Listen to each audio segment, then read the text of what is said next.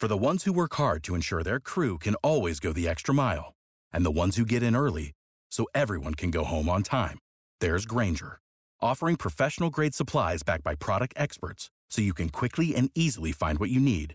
Plus, you can count on access to a committed team ready to go the extra mile for you. Call, click Grainger.com, or just stop by. Grainger, for the ones who get it done. I'm April Davis. It is 6:32, and a tornado damaged homes yesterday in southwest Jacksonville. A lot of trees down, a lot of roof damage, some damage to the structure. We heard from the chief of Jacksonville Fire and Rescue, and WOKV Sheifalika Bhatnagar is now live along Peacock Ridge Drive in a community near Cecil Airport. And what are you seeing out there, Sheifalika? Well, April, I'm seeing several large downed trees as well as broken power lines that are lined up alongside the gravel road. I can also see a few homes in the area with large pine trees that are broken in half in their front yards. This is the aftermath of a tornado that hit the area yesterday west of Cecil Airport.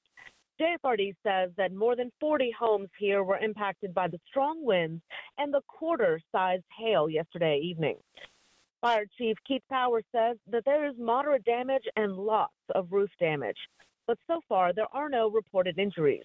Reporting live in southwest Jacksonville, Sheifalika Bhatnagar, 104.5 WOKV. You can see some of the photos and video from the storm Sunday at WOKV.com.